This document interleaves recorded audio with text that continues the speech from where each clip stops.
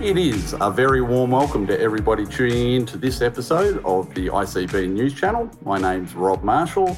2023 is well underway and ICB has a huge focus on keeping you informed and educated throughout 2023, but also beyond.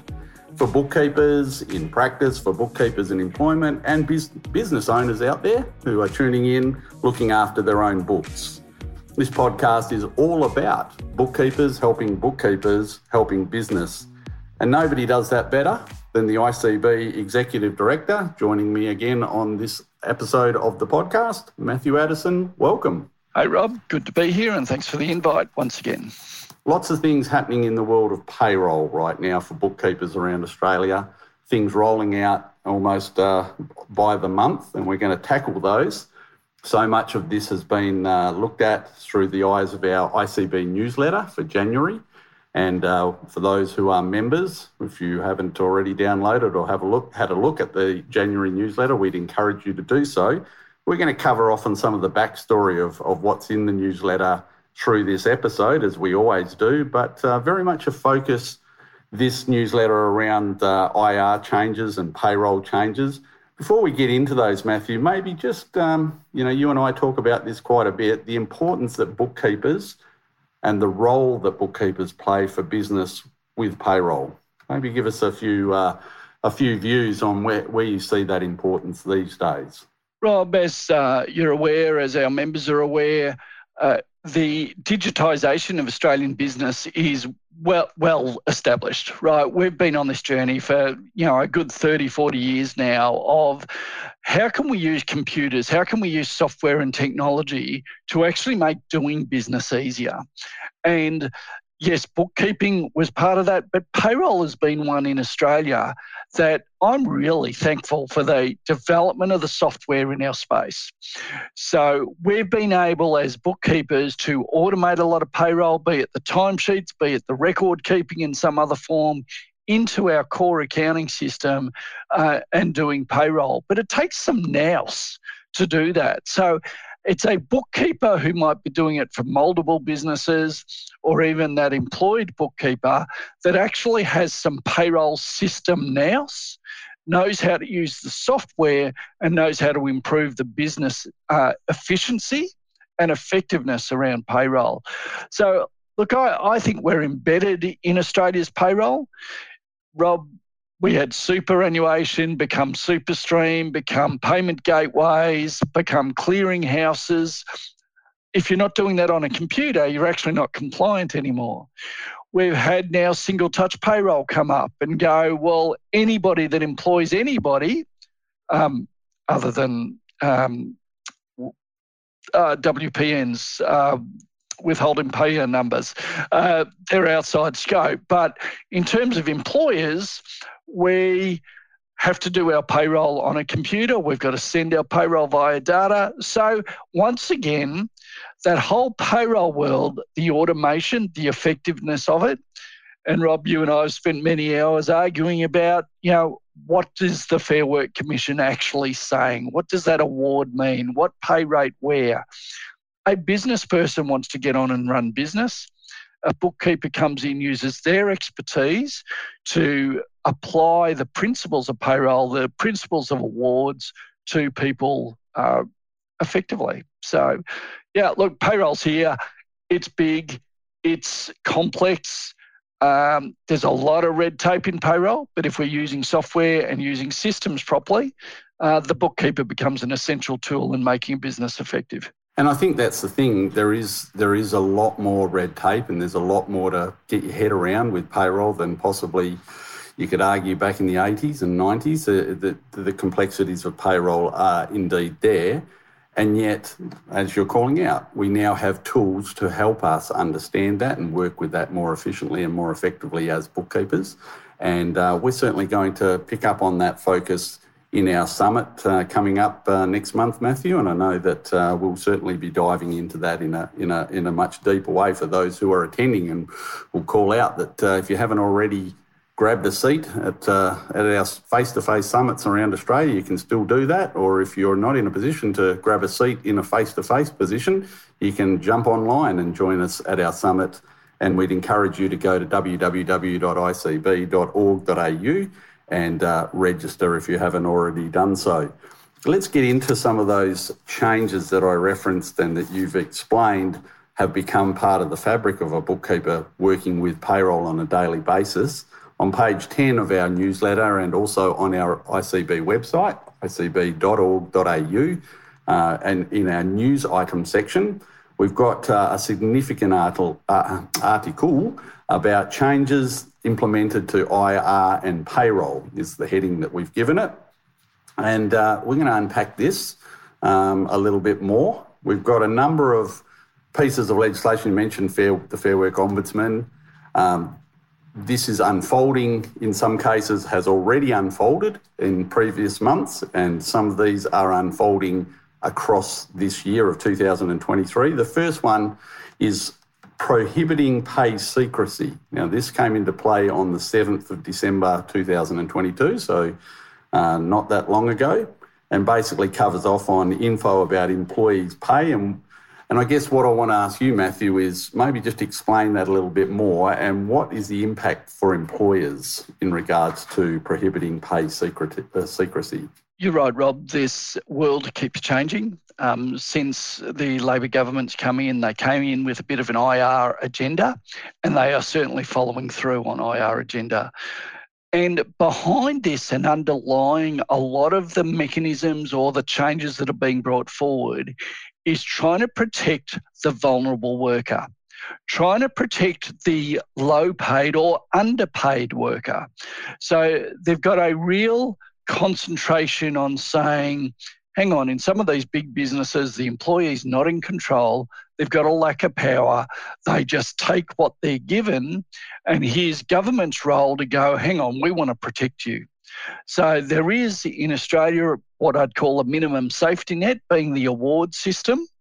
But what this government is saying is the award system being there is not doing enough to protect the most vulnerable of workers. So the first one that you've alluded to, Rob, there is the prohibiting pay secrecy. So what they're saying here is an employer can't build into their contract a clause that says you, Rob Marshall, are not allowed to talk about how much we're paying you. So we've moved to a world that says, I, Matthew, can ask Rob, hey, what are you being paid? No employer can stop me asking that question. It would now be illegal for an employer to stop or put in a contract that I'm not allowed to ask that question. I'm allowed to ask the question, but the law didn't say you have to answer it. So although I might ask because I'm not sure I'm being paid right, I might be thinking I'm being underpaid, so I want to compare myself to a like worker, I come and ask you, I'm allowed to ask. You don't have to answer if you don't wish to. That's where this one goes.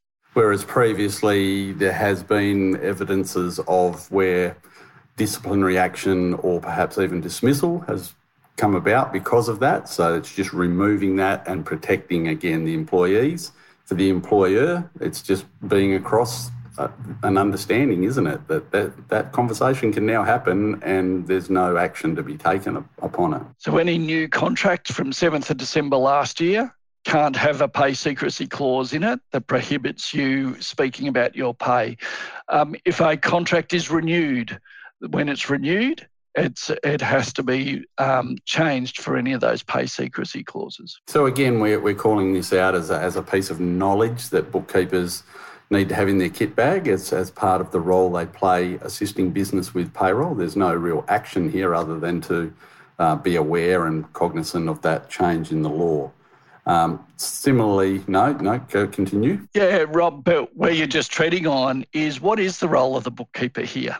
Right, so that scoping question we keep having of it is the role of the bookkeeper to know that this is now the new law, to ask the question, but it's not our role to hit our clients or to get adamant about it. We can ask the questions, we can suggest they get advice, but if they're saying, thank you, I've got the question, move on, then move on. So we are not the policemen. We're just advisors and we're question askers. Unless you are scoped to be the policeman. If you're scoped, if you're employed as a payroll officer to look after everything HR, that might change it a little bit. But typically, we advise, we ask questions, we move on. I love the conversation around scope. It's an important one. We tackled it last year at end of year for those who attended our end of year event, and it's an ongoing conversation. It's really important that you understand the scope that you work within under the arrangements that you find yourself, because they can differ, as Matthew's just alluded to. Matthew, on the 7th of January this year, not all that long ago again, some changes around the requirements of the placing of job ads, and in particular the advertising of pay rates. So again, that protection of the employee, I guess.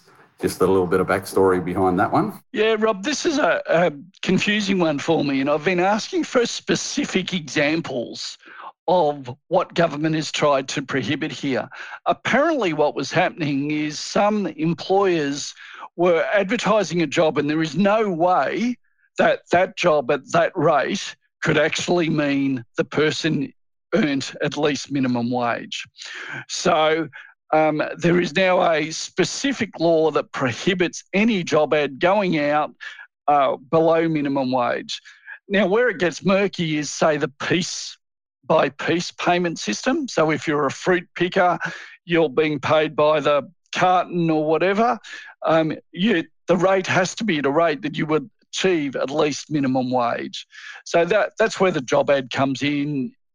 If you're seen to advertise a job below minimum wage, there's now a penalty system in place. And a piece of trivia, I actually started out my junior working career as a fruit picker there, Matthew, picking by the crate. So there you go, mandarins and oranges. So I know that story pretty well. But that's one, again, that we need to just understand is now in law, 7th of January, the advertising of pay rates. There are some requirements around that. And again, we'd encourage you to go and have a look at our newsletter to make sure you're across that.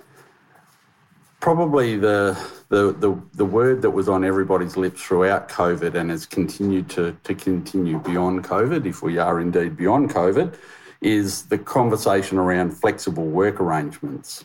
Now, there's some embedding of law coming up on the 6th of June, so ahead of us, around flexible work arrangements. Again, over to you, Matthew. What's the backstory? So this one is opening up that ability for the employee to ask for flexible work arrangements. I actually think Australia's workforce culture is in a really interesting journey. It's probably happening around the world of remote work versus in-office work, and the ability of an employer to demand somebody come back to work. But you can think of some industries, some manufacturing industries, the worker can't actually not work it from the establishment. But what this is bringing in is giving the right to every employee to ask for some flexibility, and it establishes a process for the employer to respond to that and to respond rationally. And if the employer says, look, it's just not feasible, here's the reasons. And it opens up a door to challenge those reasons through the Fair Work Commission.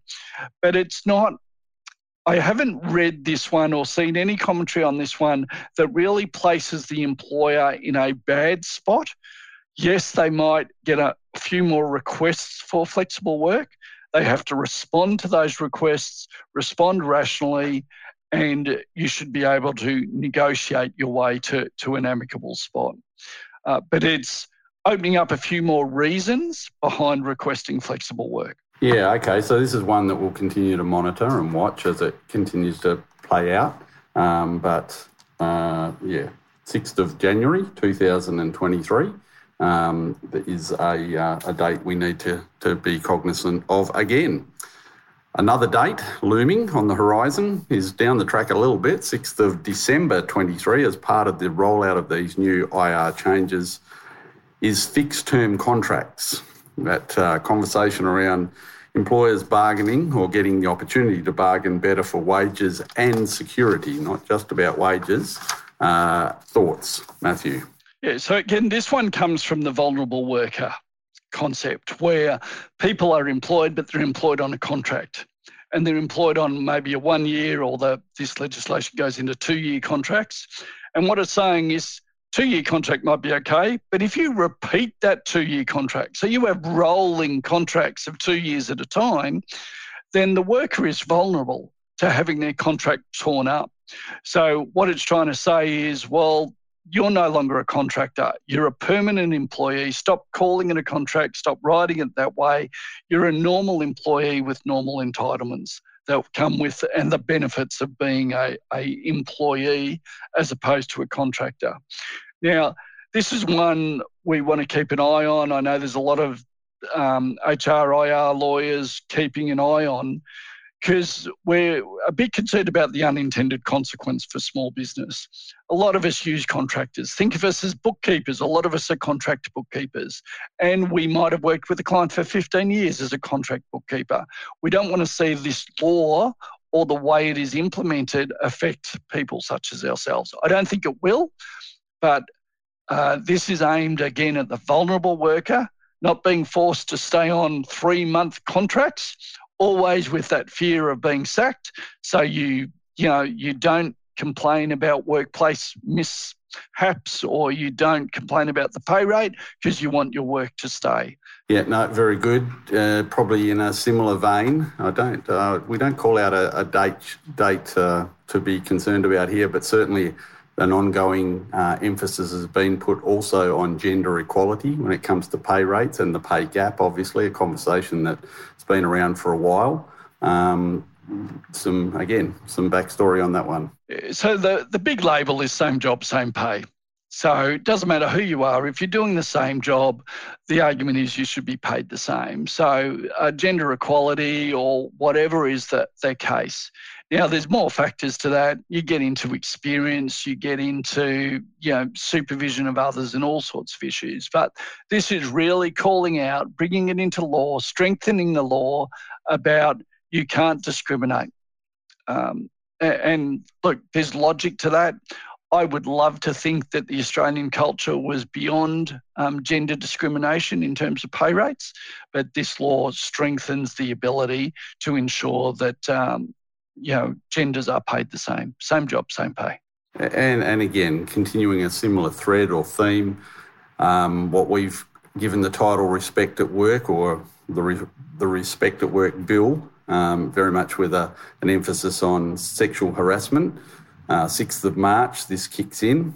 Employers are now liable under certain circumstances when it comes to sexual harassment. What's the story there? And again, none of us would fight the concept behind this one, but it does change the burden a little bit to the employer to make sure that the workplace is a safe workplace. Think occupational health and safety. Think workplace safety anyway. We've been on this journey forever in terms of physical harm. Now what they've brought in the same sort of standards and obligations on an employer to make sure that the workplace is a safe place and sexual harassment won't happen in that workplace. Now, you can see how that might get grey and a little bit ugly, but it's placing an obligation. Have you as an employer done everything, made sure the policies are in place, make sure maybe even the physical environment is right to prevent sexual harassment happening at your workplace? Yeah, no, good summation there. Look, there are a number of key dates there. There are a number of call-outs that we've just made. Again, we encourage you, if you are a member of the ICB, of course, we've covered this extensively in our newsletter, the January edition of the newsletter. You can also read this on our website, icb.org.au, if you go down to our news item section. But again, going back to our newsletter, there is a great page 13, which calls out the Fair Work Ombudsman's key dates around all of these changes. And we'd encourage you strongly to go and get a copy of that, and perhaps even sticky tape it up on the wall, or whatever you do with bits of paper these days, Matthew. I don't know if sticky tape's still around, but we'll run with sticky tape. I wanted to touch on one more thing with you. Obviously, single touch payroll has been changing the game for a number of years now. We've talked exclusively or extensively rather about the implementation of single touch payroll phase 2, which seems to be rolling out very steadily now around Australia. Few DSPs that we're still working alongside with their with their finishing times, and we'll talk a little bit about that perhaps with Simone Emmett a little bit later. But STP and activity statements is our title of page 22 on our website. There's been some talk, or not some talk, there's action, not just talk, around the ATO and pre-fill. Expand on that for us, please, Matthew. So we've copied into the newsletter what the ATO have published out. I'm pleased to say there is a bit more detail behind it. We'll discuss that with ICB members, but we will spend a little bit of time on it at the Bookkeepers Summit coming up in March as well. But what it's doing, Rob, is quite the logical. Single touch payroll data goes in from the employer to the ATO every payday. The ATO's got that data. What are they doing with it? We know they're now, putting it up on MyGov so individuals can see how much income. They're sending it to Services Australia for those individuals impacted by Services Australia. But they're also now adding up W1, W2 and saying, we will put that on the activity statement in online services for agents and online services for business. Eventually, we may pre-fill it through to the software, but they'll add it up, they'll pre-fill the activity statements. Now, that doesn't mean it's right. That just means they've added up what you've sent through. So there is still a checking process. It's logical. It'll happen this year in the ATO's online services space. The second component of that is the ATO going, well, hang on, we've got W1, W2. So we know what the liability for PAYGW is. So what we might do now is we might start being a bit more proactive and remind the employer, hang on, you haven't lodged your activity statement, but we know you withheld some money. So there'll be reminders come out to lodge your activity statement. There'll be reminders about PAYGW. There'll be reminders to actually pay the amounts. So it's a logical development of the ATO's computers, their programs, their follow-up, their use of data. I think if we think about the evolution of superannuation payments and how there wasn't that long ago that, the ATO were reliant on the bookkeeper providing that data. And then with single touch payroll, that has flipped around. The ATO is fully aware, payroll by payroll, of what superannuation has been calculated. So we're in a space, we've been in a space for a while now where that information, that data has already been made cognizant to the ATO. So we just got to think of it as another evolution of that pre-fill with PAYGW. And what I'm calling out here is, I think we're aware of a number of bookkeepers questioning where does this leave them and how is this going to position them moving forward. And without us giving too many spoilers, that's something we're going to talk about and tackle at our summit in March. So bookkeepers will be affected by this. There's no issue. But I think in a positive way and a way that we'll be able to grasp and use to the benefit of our business owners that we work alongside, whether that be in employment or whether that be as professional bookkeepers working in practice. Matthew, is there any sense that this will continue to grow out in any other ways? I mean, can I throw it out there and spitball, G1 and G11 and 1A and 1B? How's that going to unfold? Well, instantly, Rob, where are they going to get that number from? So, and as bookkeepers, we know we spend our life interpreting the anomalies. So as much as it might be data, it might be digitised, it might be computerised, it might be there, somebody is still analysing and checking it's right. So even though the ATO is going to use our payroll data to pre-fill the BAS, somebody's still saying, yes, that number is right. So, we've still got those verification processes. So does our role change, Rob?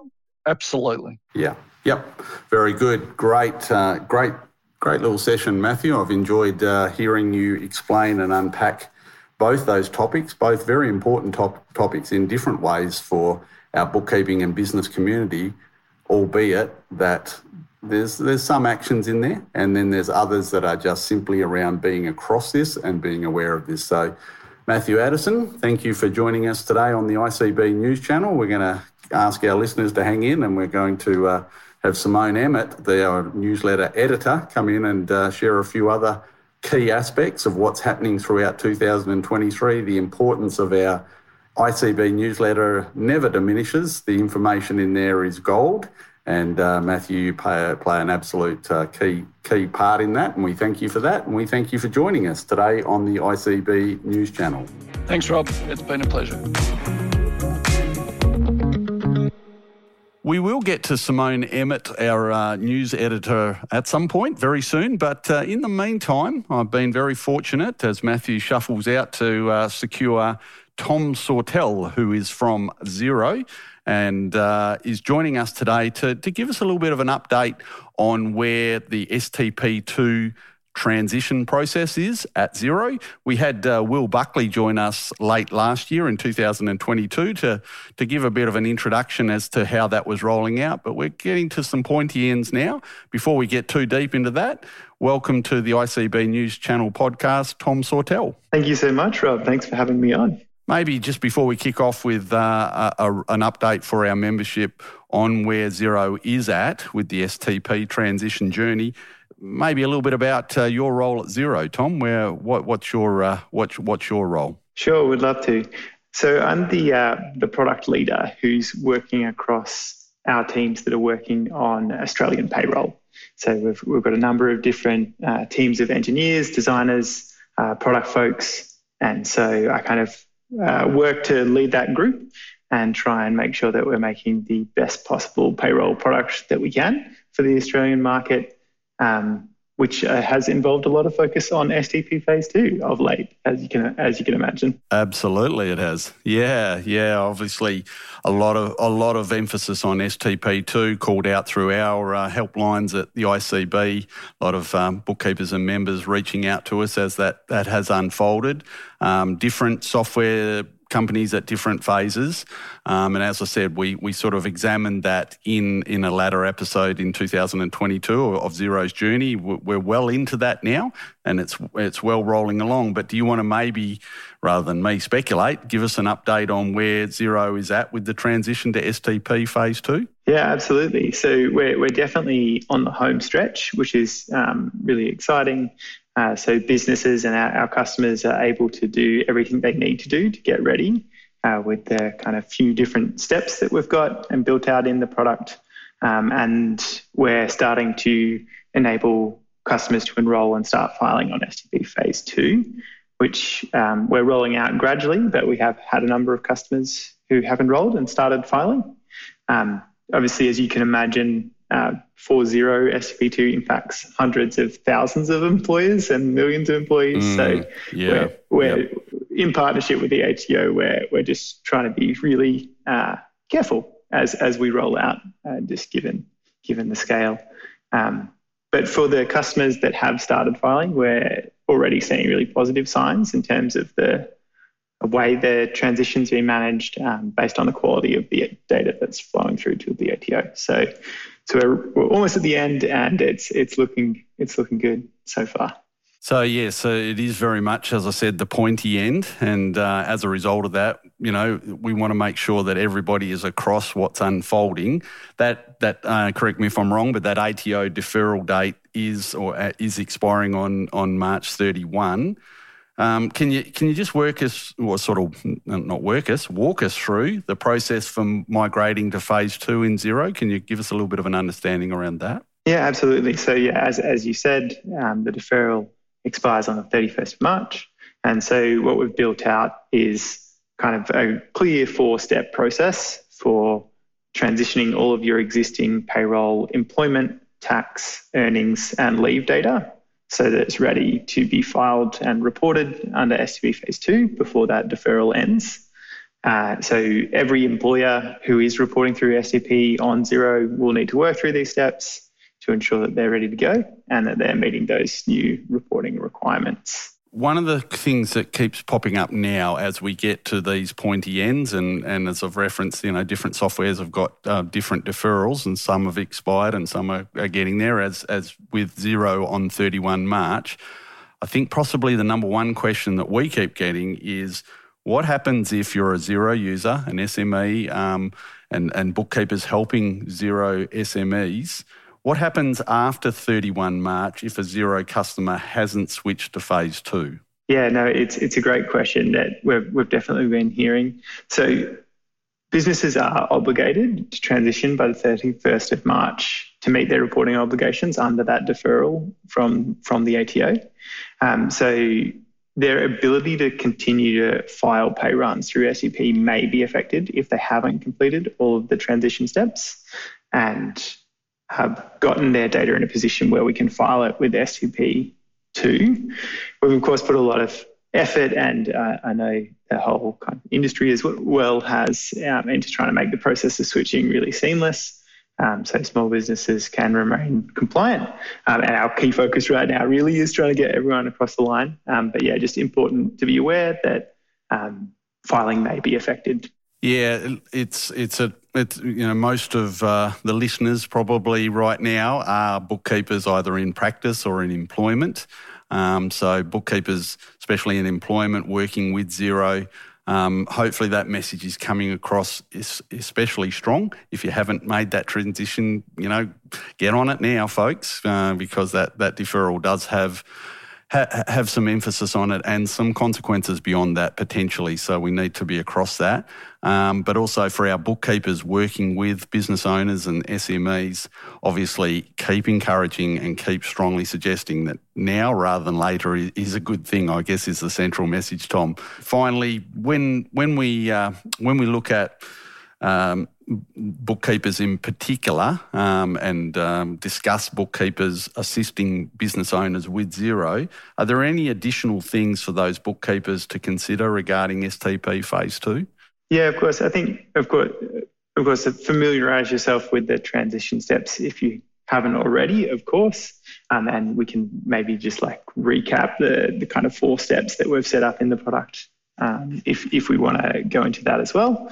Aside from that, particularly if you're dealing with awards, really understanding how the disaggregation of allowances could impact the transition for any clients that are under awards, because we know that's been something we've been hearing that can be a little challenging as people have been working through, as I'm sure you've heard as well.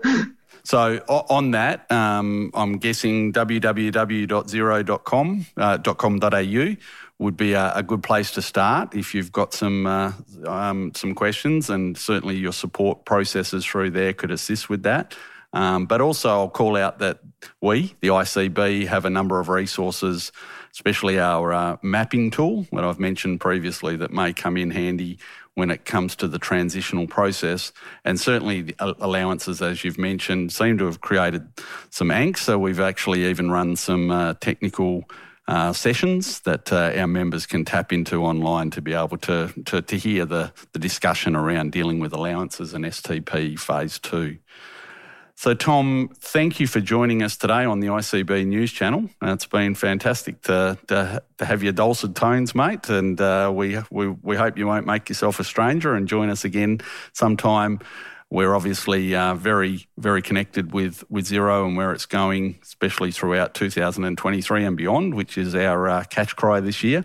And we want to thank you again for joining us today on the ICB News Channel. Absolutely, my pleasure. And yeah, I just wanted to say a really big thank you to all of the bookkeepers that are supporting all of their clients as they work through SCP Phase 2. We're super conscious and aware of the critical role that, of course, all bookkeepers play in supporting small businesses with their payroll, especially with large regulatory changes like STP and programs like JobKeeper. We know that we work really hard to try and make this simple, but we're just super conscious of the impact it has and how critical and kind of key the bookkeeping community is to actually helping employers pull it off. So I wanted to just make sure that we shouted that out, because we really do appreciate it, and we know how critical it is for our product to be successful as well. No, good call out, and obviously we are very proud of our members and also those bookkeepers peddling away out there in employment that work with Xero. Well done, guys. Absolutely, totally agree with Tom's comments there. So, Tom, thanks again for joining us today, and we look forward to tuning in with you again sometime in the future. Sounds good. Thanks, mate. And as promised, we'll now move to the latter end of today's episode of the ICB News Channel. And again, as promised, Simone Emmett, our newsletter editor, has slipped into the seat. Simone, as always, great to have you on the ICB News Channel. Thanks, Rob. It's always a pleasure to be here and have a chat to you about what's going on in the world of bookkeeping. Always lots going on in the world of bookkeeping, isn't there? And we've covered off on quite a bit with some topics that we've spoken about with Matthew Addison earlier in this episode, and then a little bit of an update there from Xero in regards to their final stages of STP2 rollout. But in our January newsletter and also on our website, www.icb.org.au, there is plenty of news items for us to discuss and make sure our members, as you said, and those bookkeepers tuning in who perhaps aren't members but need to be informed, there's plenty for us to still talk about, and we're going to run through a few of those now. One of the articles that was in the newsletter that I thought was really excellent, there's another word for it, excellent. Simone had the heading, A Bookkeeper's Guide to the Year. So obviously we're at the start of a new calendar year, and there is always, as you called out, so much for bookkeepers to be across, and especially with the year ahead. You know, bookkeeping's challenging, it's thrilling, it can be motivating, but we need to be informed. And there's lots of things that we need to deliver on and be very specific about knowing dates and information that is effectively guiding us through our year. Do you want to sort of just elaborate a bit more on that article, A Bookkeeper's Guide to the Year? Yeah, certainly, Rob. I think the last couple of years have brought constant changes for bookkeepers to the tax system, new rules and regulations around payroll, new government initiatives, disaster management, and understanding the impact of technology on practice. These changes are huge. There is so much to take in. And something that being a bookkeeper myself, understood that it's really essential to stay organised in working in this really, really fast environment. Finding a system that works for you is the best thing. And so the article that I've written in the January newsletter just gives you some tips on how to stay organised. It's really worth a read. Create a system for yourself. But one of the big things that is for me is being aware of the ATO key lodgement dates. So they're the ones that you work around, that your year revolves around them, which however you report. So the newsletter, we've provided the links to all the critical lodgement and payment dates for the remainder of the 2023 financial year. I'm not going to list them all. You can happily go to www.icb.org.au. But I'm sure that for those who report quarterly, we're very much aware that the quarter 2 BAS is due at the end of this month. So yeah, that's always one. That one's always caught a few people out, hasn't it? It's that one that's just out of kilter with everything else. A lot of people get a little bit angsty about it being due in January, but the ATO does get that extension. But then the tricky bit is for BAS agents, you don't necessarily have extensions beyond that unless you apply. So there can be some trickiness around that one. So I'm glad you've called that out. Yeah, coming back from holidays and just getting back into things, it's like, that's right, the BAS is due. Yeah. So it's just just for the most recent one, the most important one to call out. But I recommend all bookkeepers just go through and familiarise yourself with all those dates and put them in your calendar. It's a really, really good article that you've written there, Simone, and I think everyone will be much the better for it. Another term that keeps floating around for us in the bookkeeping world is the term mandatory rules for payment times. Now, that one sort of has been out there for a little bit now. So in summary, with the payment times reporting scheme, big business is now accountable for paying small business suppliers on time. And I was at a recent breakfast with Bruce Bilson, who was a former small business minister, I think. I'll be corrected on that in a previous government, but now heads up the organisation known as ASPEFIO, which is effectively an organisation specifically for small businesses who are family enterprises. He said, he made a quote that we've captured that says, big business has a role to play in the nation's recovery, starting with paying their small business suppliers on time. Adopting e-invoicing is a great way to ensure suppliers are paid promptly. A good business pays. Ultimately, cash flow is king for small and family businesses. If they are paid on time, the whole economy benefits. Now, I think the majority of listeners listening in would be saying amen to Bruce on that one, because there are more small or family-style businesses in Australia than any other type of business structure. I haven't got the exact figures in front of me, but I know at one point I remember it being something in the vicinity of 1.8 million businesses had 5 or less employees. So most are family-type businesses in Australia, the majority are, and yet big business continues over a period of time to not necessarily honour that and pay small business in a timely way. Do you want to just sort of give a little bit more on that article and just what the scheme pretty much aims to do? Certainly. Well, its large aim is to create a transparency around the payment practices of big business entities. Giving small business access to information on payment times and performance helps small businesses make decisions, and important business decisions, on who they will do business with. It creates incentives for big businesses to improve their payment times and practices. So under the scheme, large businesses must report every 6 months on their payment times and terms to small business. And these are made publicly available, which is fantastic.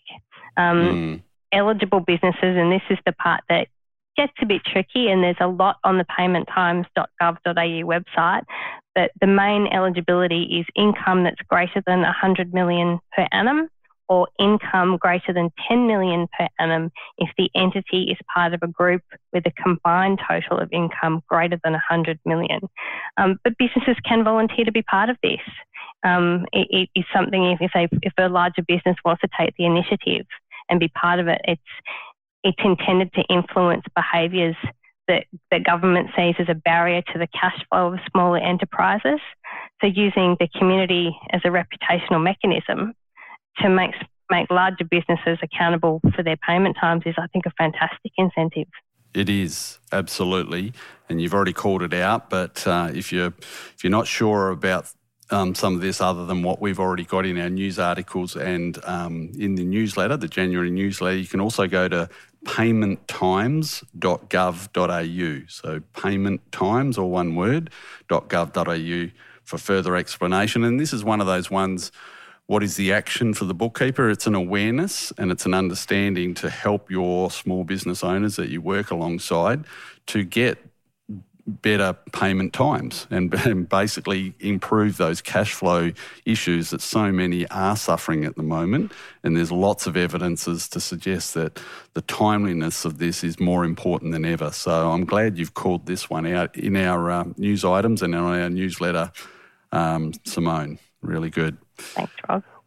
We'll also call out that within our website, www.icb.org.au, you will now find a whole stack of new, not necessarily new, but definitely updated resources. And we've called that out also through the newsletter for those who tune into the newsletter. And I'll just mention a few of those resources that have been recently updated by our fabulous resource team at ICB. We've got updated resources on the new employee kit and checklist, the taxable payments reporting system, always one that starts to come into vogue in the middle part of each calendar year. We've updated the resources that we have around sharing accommodation, and in particular those tricky questions around Airbnb. One that we have pop up, sadly, from time to time, Simone, on our support lines a lot, and that's how to handle when there is the death of an employee. Again, circling back to TPAR, we've got a specific business sheet now for one of the later additions for the TPAR system around IT. So I've sort of have expanded that one out. We've also got, do you need to cite every tax invoice? Now, that's a question, Simone, that we seem to see pop up quite regularly, and again has popped up as recently as today on social media. So do you need to cite every tax invoice? Great resource. I'm also going to be mentioning and speaking about that at Summit this year. We've also got jury duty and community leave, and we've also updated the majority of our termination resources following the recent termination workshops that we ran around Australia in the back part of 2022. There's one resource, however, we just wanted to spend a little bit more time talking about now that we think has had probably the most significant updating and certainly is very topical, Simone, and that is when we talk rostered days off and time in lieu. So do you want to just take us through a little bit of what's been expanded, you might say, or updated with that particular resource? Yeah, well, certainly. Well, I'll give you a bit of a small summary first of RDOs, or rostered days off. They're when an employee has worked extra hours, usually 4 weeks, and add up to one day off. So RDOs are commonly used within the building and construction industry and are also available for other industries. But It's also important to check the award. But the example is if you work 8 hours a day for 5 days, so Monday to Friday, totals 40 hours a week, but you get paid for 38 hours, so 7.6 per day. The other 2 hours accrue towards an RDO. So when you take that RDO, you're paid for your accrued hours, but you receive the 38 hours pay each week. So we've updated this resource to explain the process on how to calculate and record the RDOs and include the information that's new for STP2 reporting, because it does change some of the categories that you need to put RDOs in. So that's the main update for that, and also the superannuation details and things like that have been updated for RDOs. Time off in lieu is another one that can cause some angst as well within the payroll system. So some awards allow for this. Under the concept, employees are permitted to work additional or overtime hours and receive time off in lieu of working these hours performed. Not all awards have these provisions, but they can be added to an employment contract if needed. I know that it happens. It's a very common practice in many businesses for time in lieu. But it is very important to keep track of these time in lieu hours, and it can blow out to very substantial time off for employees and cause cash flow and staff rostering issues.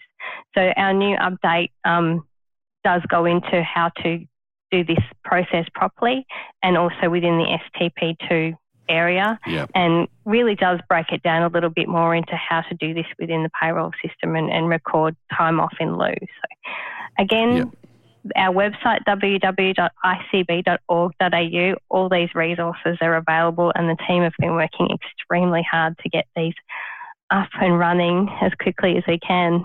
Yeah, so again, these are resources that tend to have been there for some time for members to have tapped into, but obviously with STP2 coming along, Single Touch Payroll Phase 2, we've put a bit of a lens on those, and there are some additional pieces in there, as Simone's just called out, that you might want to go and review. Even if you say, I got that resource some time ago, just go and have another look, because there's some additional information in there that may be relevant to how you handle those processes. And they are ones, in my experience over many years, that you don't have every day of the week perhaps with your payroll, but when you do, you've got to scratch your head, Simone, and it's very valuable for those resources but to be there and to guide us as bookkeepers as to the processes that we need to follow. So again, we are thankful to our resources team who have spent a lot of time, and including yourself, Simone, to ensure those are updated and ready for people to access. Finally, as we wrap up this episode of the ICB News Channel, Just one final call out for those who are members and those who even that aren't members. Again, we call out bookkeepers who are in employment. Our ICB Australian Bookkeepers Summit is about to kick off in March, and there is still opportunity for those who weren't aware that you could register for that opportunity. Jump onto our website, www.icb.org.au. There are there are sessions being run right around Australia, and we'll just quickly go through those dates and places in a moment. But we also have an online offering at the back end of the event on Thursday the 30th of March and Friday the 31st of March. So if you're not in a position to attend an event, you can jump online and get the benefit of some amazing. We've just pretty much signed off on all the information that goes in our highly valuable manual, and we're pretty excited about what will be on offer at this year's summit. So, Simone, do you just want to call out one more time the dates and the venues for the events coming up? Certainly. We have Hobart on Wednesday the 1st of March, Canberra Friday the 3rd of March, Sydney Tuesday the 7th of March, Cairns Friday the 10th, Adelaide Wednesday the 15th of March, Darwin Friday the 17th of March, Perth Monday the 20th, Brisbane the 22nd, or you can also attend the 23rd, and finishing up in Melbourne on the 28th and the 29th. So very exciting, big time for you guys on the road, and I'm personally looking forward to the Melbourne event, which I'll be attending myself. So very exciting. Absolutely. It is a huge month for all the ICB staff. Just recognising with the Melbourne event, it's either you can register for either Tuesday the 28th or Wednesday the 29th. You can choose which day you would prefer to attend, similar with Brisbane on the 22nd of March or Thursday the 23rd of March. And with those online events again, Thursday the 30th of March and Friday the 31st of March. It's split across 2 days, that particular event. So really excited about what's to come, Simone. Thank you for joining us again, as always. The amount of work that you put together for all the stuff that we've just spoken about. I want to thank Matthew Addison again for his time today on the ICB News Channel, and also to our friends at Xero for joining us earlier in this episode. Tom, who did a great job explaining Single Touch Payroll Phase 2 and where we're at with Xero. Simone, thank you again for joining us today on the ICB News Channel, and we look forward to the next edition. Thanks, Rob. It's been an absolute pleasure to be here. Cheers, Simone.